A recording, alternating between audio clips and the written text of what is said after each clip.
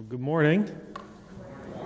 Thank you, Benjamin and worship team, for leading us this morning. As Benjamin mentioned, we are going to be in the book of Revelation, starting this morning and going for till we finish it or until Jesus comes, whichever one comes first. So if you want to flip there, it should be easy to find. It's the last book in the Bible, so start at the back and work your way forward. As we begin Revelation, as I was thinking about this, it occurred to me that there's going to be different attitudes as we study it. Some of you are going to be really excited that we're studying the book of Revelation. Revelation is fascinating to you. For some of you, maybe it's a little too fascinating. Some of you are going to be intimidated. Revelation seems like a very odd book with an obscure message that's hard to understand. Some of you might be a little bit skeptical. Revelation seems overall like a book that has relatively little relevance to your life, so why would we spend time on it in our time together on the Lord's Day? And the reality is that the book of Revelation can be hard to understand, but because it is included for us by God's will in God's Word, it can be understood. Or Paul says in Romans 15:4 that everything that was written in former days was written for our instruction, so that through the perseverance and the encouragement of the Scriptures we might have hope. And this is especially true for the book of Revelation, whereas we're going to see the theme of encouragement and perseverance is central to the message of the book. In addition, we're going to see just in these first 3 verses of the book of Revelation that God has specifically said that those who read and listen to and heed what is written in the book of Revelation are blessed by doing so.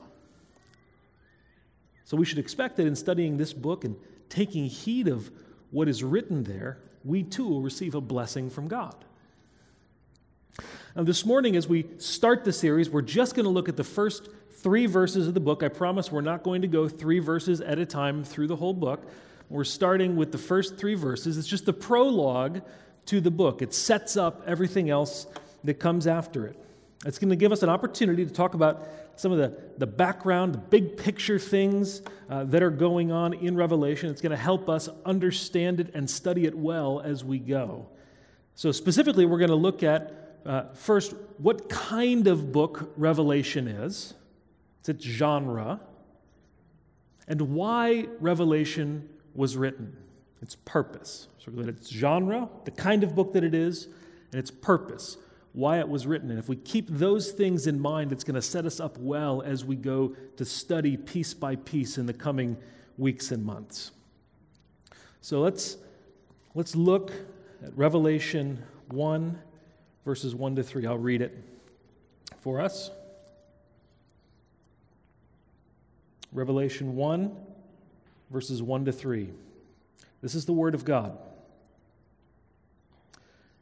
The revelation of Jesus Christ, which God gave him to show his bondservants the things which must soon take place. And he sent it and communicated it by his angel to his bondservant John, who testified to the Word of God and to the testimony of Jesus Christ, even to all that he saw. Blessed is he who reads and those who hear the words of the prophecy and heed the things which are written in it, for the time is near. And Father, as we do read and hear your word in the book of Revelation, we pray that you would, by your Spirit, enable us to take heed to what is written in it. Lord, we would like to see Jesus more clearly. And so, Father, will you reveal him to us as we study together in this book? We pray in Jesus' name. Amen. So before we talk about the genre and the purpose, just a couple really brief points of background. Whenever we study a book of the Bible, we want to do a little bit of background work. Helps us understand what was going on at the time that it was written. Now, the ultimate author of the book of Revelation, of course, is God.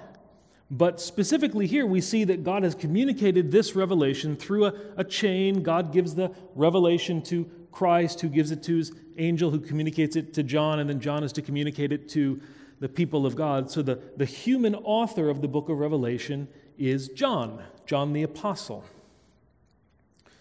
John probably writes this book, probably has this vision that ultimately becomes this book towards the end of his life, probably somewhere around AD 90 to 95. So end of the first century. It's the last book in the Bible written, and it quite possibly coincides in that timing with a rise in state-sponsored persecution in the Roman Empire under the Emperor Domitian. Now, that's not certain, but it's possible, and it may form a part of the context of the book as we read about the people of God undergoing persecution, severe persecution. Now, if the Apostle John wrote this book, I found it ironic because one of the first books, when somebody becomes a Christian, one of the first books we tell them to read is the Gospel of John, because it's so clear. So John wrote the book that we tell people to start with, and he also wrote the book that nobody else wants to read because it's so obscure. So how is it that John wrote both that book because of its clarity and this book in its obscurity, or at least what appears to us to be its obscurity? So we want to talk about what kind of book Revelation is. It's a different kind of book than the Gospel of John. It's a different kind of book than really every other book in the Bible. We have to talk about the genre. Genre just means type of literature. We see this throughout the Bible. We see it in our own lives. Narratives, letters, poetry, parables, law. These are all different types of literature, and they all have slightly different ways in which we interpret them. Different rules, different conventions that help us understand what's written there. We kind of intuitively know that we don't read all of these different types of books the same way. And the problem is that Revelation is a very different kind of genre. It's a very different kind of literature we don't have a lot of familiarity with.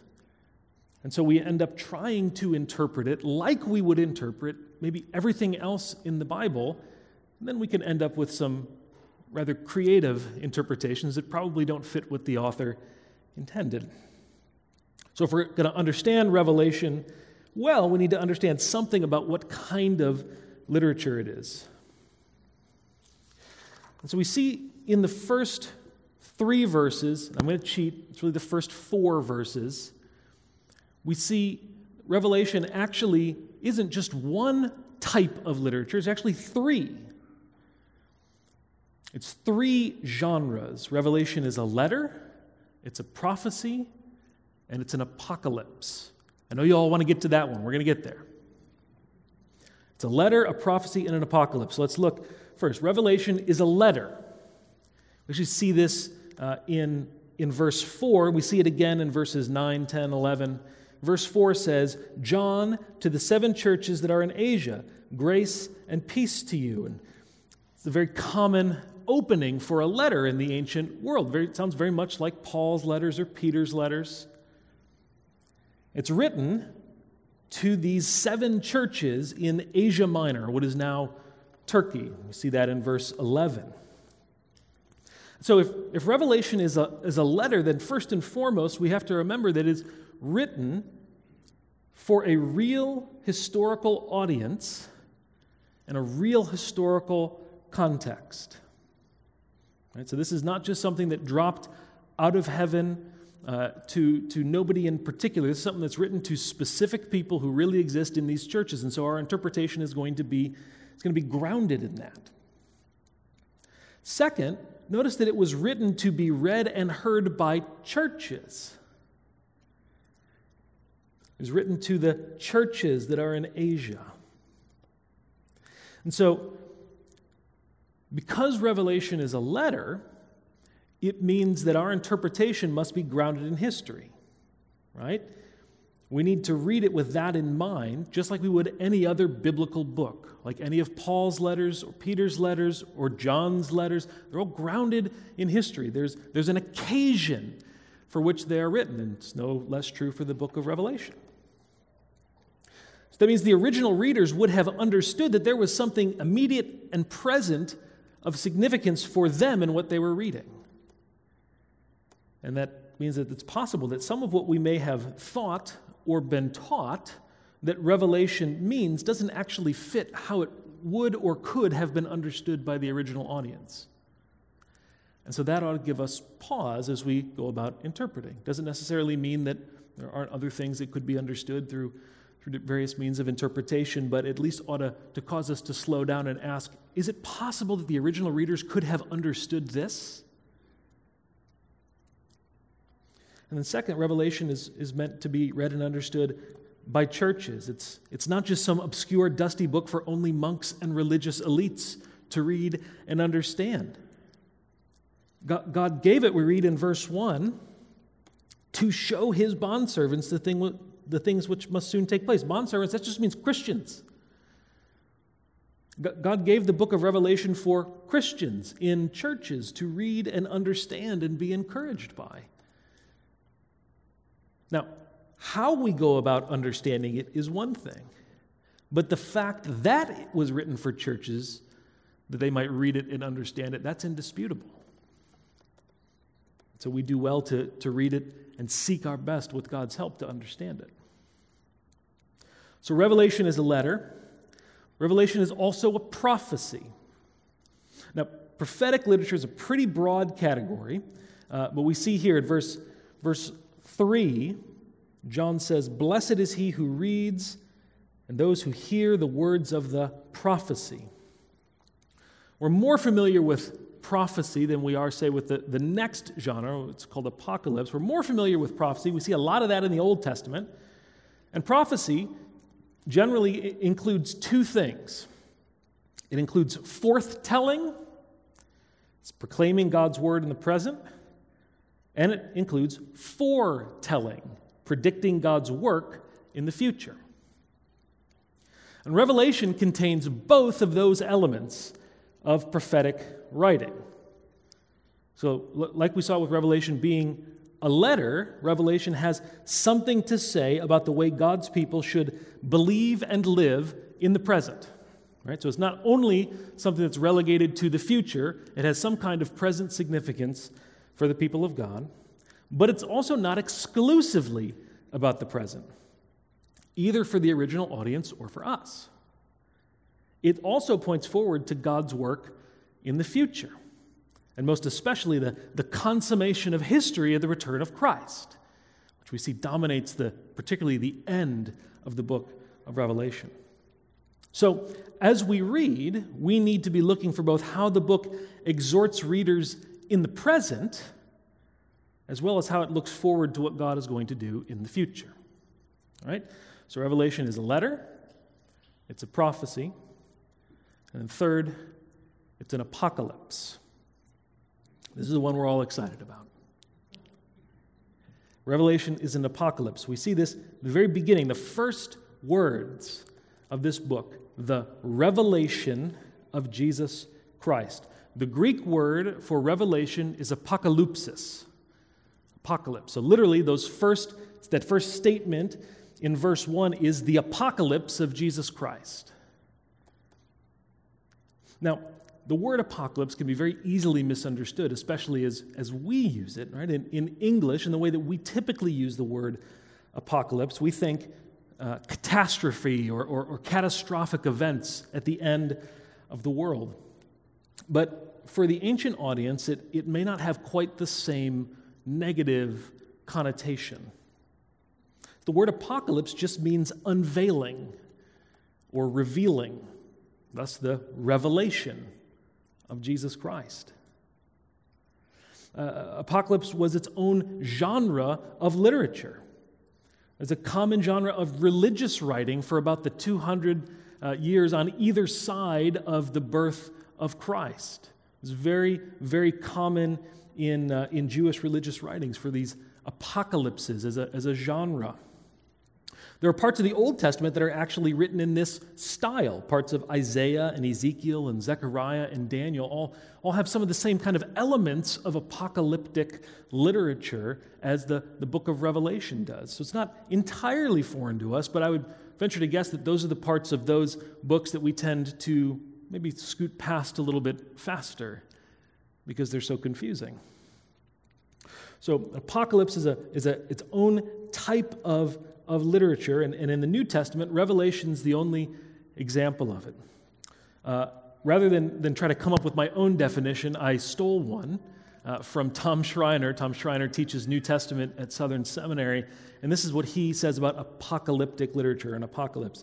An apocalypse is a supernatural unveiling of what is about to take place. A divine disclosure is given, usually by angels, to some prominent person, in which God promises to intervene in human history, destroy evil, and bring his kingdom. Apocalypses are given to encourage and strengthen those who are suffering to persevere and continue in the faith. That's what an apocalypse is. Revelation is thus an apocalypse. Apocalyptic literature has a lot of shared, kind of common features. There's a lot of symbolism, strange, cryptic images, dramatic cosmic events, round, often symbolic numbers. And so as we read, we need to keep in mind that those are common features of this type of book, and we need to learn how to interpret that accordingly. And rather than try to give you all of the codes for what that means, we'll try to do that as we go and as we hit different things through the book. So there's a lot of symbolism, there's a lot of imagery, a lot of figure of speech, and that governs how we interpret it. And apocalyptic literature presents a highly schematized, God's eye view of history. Right? It deals with things that are going on in history, but it does so zoomed way out, looking at things in light of God's promises and purposes, with a specific view to the end of history and how God is going to bring about his kingdom in the age to come. So apocalyptic literature doesn't just deal only with things that happen in the past or only with things that happen in the future. It deals with this whole sweep of God's working in history, looking at the entire story in light of the ultimate end. And so that helps us see some of the present relevance for Revelation. Because some people would say that Revelation really only tells us about things that happened in the past, and so it's a lot like a historical narrative. Maybe it's significant, but it's only significant because it tells us things that happened in the past and maybe teaches us something about that. Others would say that Revelation is really only relevant for things that happen in the future, and so in that way it's like a prophecy. And still others would say that Revelation is relevant for us in the present, but it's only because we must be living on the brink of those future events that are going to happen, which incidentally is what many generations of Christians have thought from the time of Christ until now. Sometimes we say we must be living in the end times. People have been saying that for 2,000 years. It's possible we may be wrong. But in Apocalypse, we see in Revelation, as an apocalypse, Revelation's relevant for us not because we've decided that we must be living in the end times, but because it also addresses the state of God's people in the world across all times, teaching us how to endure in light of the future coming of Christ. So each of these genres adds something different to the way that we're going to go about understanding Revelation. It speaks to the historical situation of the original audience, and so we need to keep that in mind. It looks forward to the future return of Christ and what God's going to do working in the future, and we need to keep that in mind.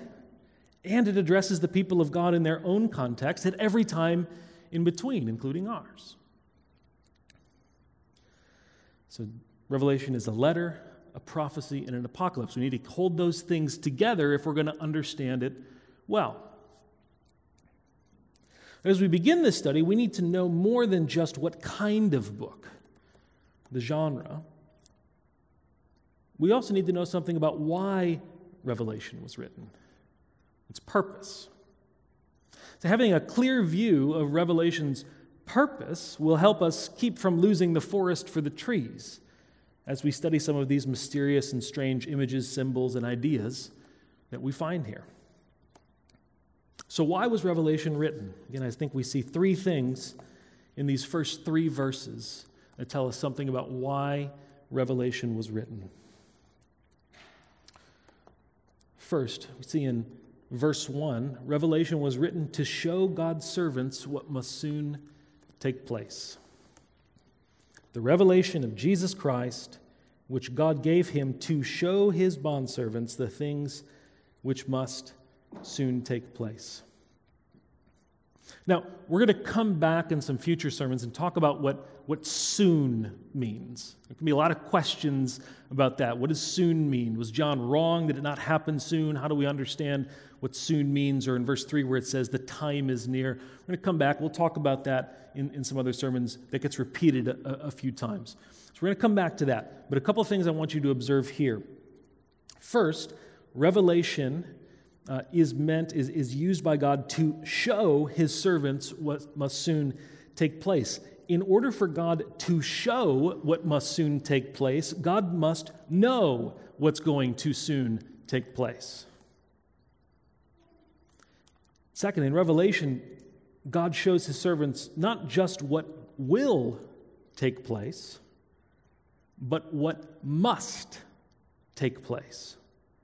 And if it must take place, it's not just because God knows it, it's because God planned it. And this emphasizes the limitless knowledge and sovereign power of God.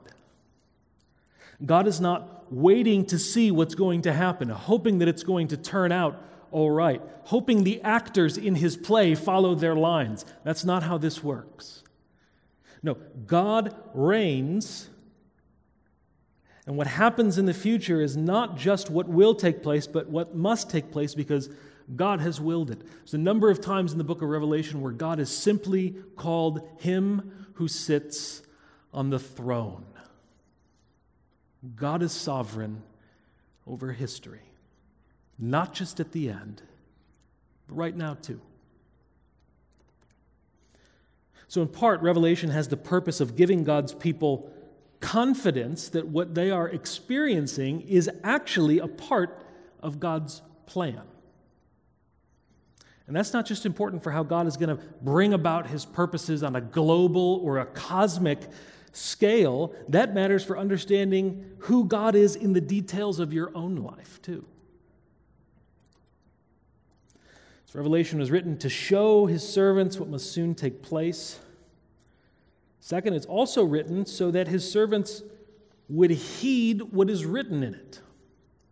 Verse 3, this blessing, blessed is he who reads and those who hear the words of the prophecy and heed the things which are written in it. So, contrary to what some would lead you to believe, I don't think Revelation is written primarily to give us this chronological blow-by-blow account of the end times so that we can fill out elaborate prophecy charts and debate which current events fit into the book. Revelation was written so that we would heed what is written in it. Those who are blessed are not those who merely read the book or understand the book, but heed what's written there. Heed means more than just know, understand, believe. It means to keep, to pay attention to persist in obedience to what is written. And in Revelation, the central exhortation that we are called to heed can be found a couple times. Revelation 13:10 and Revelation 14:12. Here is a call for the perseverance and faith of the saints. Here is a call for the perseverance of the saints, those who keep the commandments of God and their faith in Jesus. The same idea recurs a number of times throughout the book where the same word heed or keep is used. God's people are consistently called to keep my deeds until the end, keep what you have received and heard, keep my word, keep the commandments of God, keep the testimony of Jesus, keep faith in Jesus. So Revelation is not first and foremost a chronicle of events, but a call to perseverance. It was not written to make us afraid of what is going to happen, nor yet to make us argue about what's going to happen and who's right about it, but to cause us to confidently persevere in the midst of what's already happening and what will happen in the future, whatever and whenever that comes. So Revelation is written to show us what will soon take place so that we will heed what is written in it. And then finally, Revelation is written to reveal Jesus. It's those first words of the book, the revelation of Jesus Christ. The central figure in the book of Revelation is not the beast or the false prophet or Satan. The central figure of Revelation is Jesus. The central purpose of Revelation is not to identify the mark of the beast or the Antichrist or the four horsemen, and it's certainly not to get us to argue and divide over those things. Revelation is written to reveal Jesus. And in this book, just in this book, he is the true and faithful witness, the firstborn from the dead, the ruler of the kings of the earth, the Alpha and the Omega, the one who was and is to come, the Almighty, the first and the last, the living one who was dead and who is alive forevermore, who has the keys of death and Hades, the Son of God, who is holy, who is true, who has the key of David, the Amen, the origin of creation, the Lion of the tribe of Judah, the root and descendant of David, the Lamb that was slain, the Word of God, the King of kings, the Lord of lords, the beginning and the end, and the bright morning star.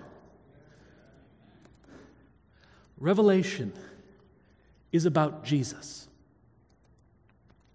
It's about taking your eyes off of pressures and potentialities and persecutions and pandemics and protests and presidents and politics and pundits and petty arguments and fixing your eyes on Jesus, him who sits on the throne, the Lamb who was slain, who is worthy to receive power and riches and wisdom and might and honor and glory and blessing.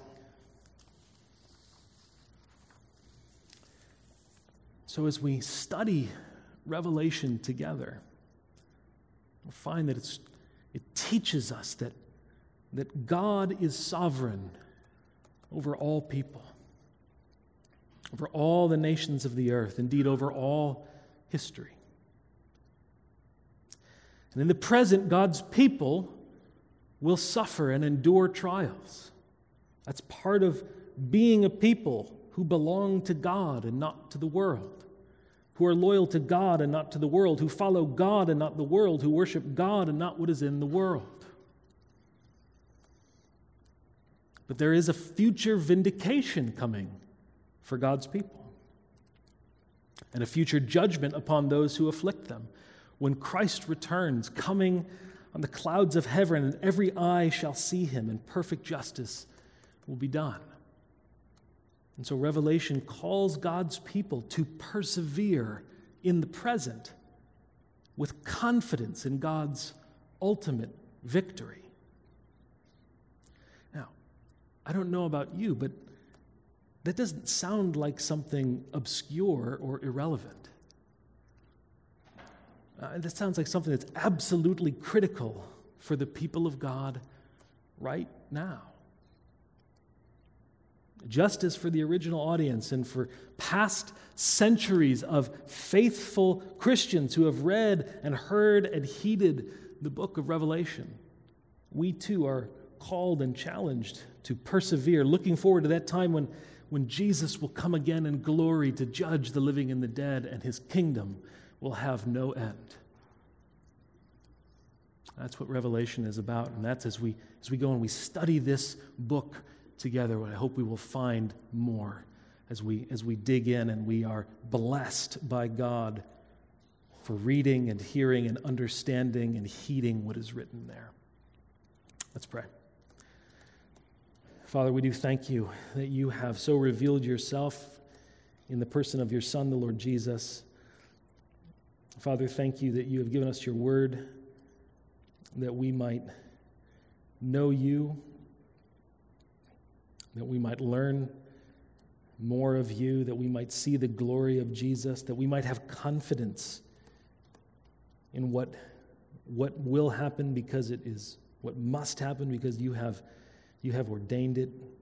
Lord, thank you that you are working all things according to the counsel of your will.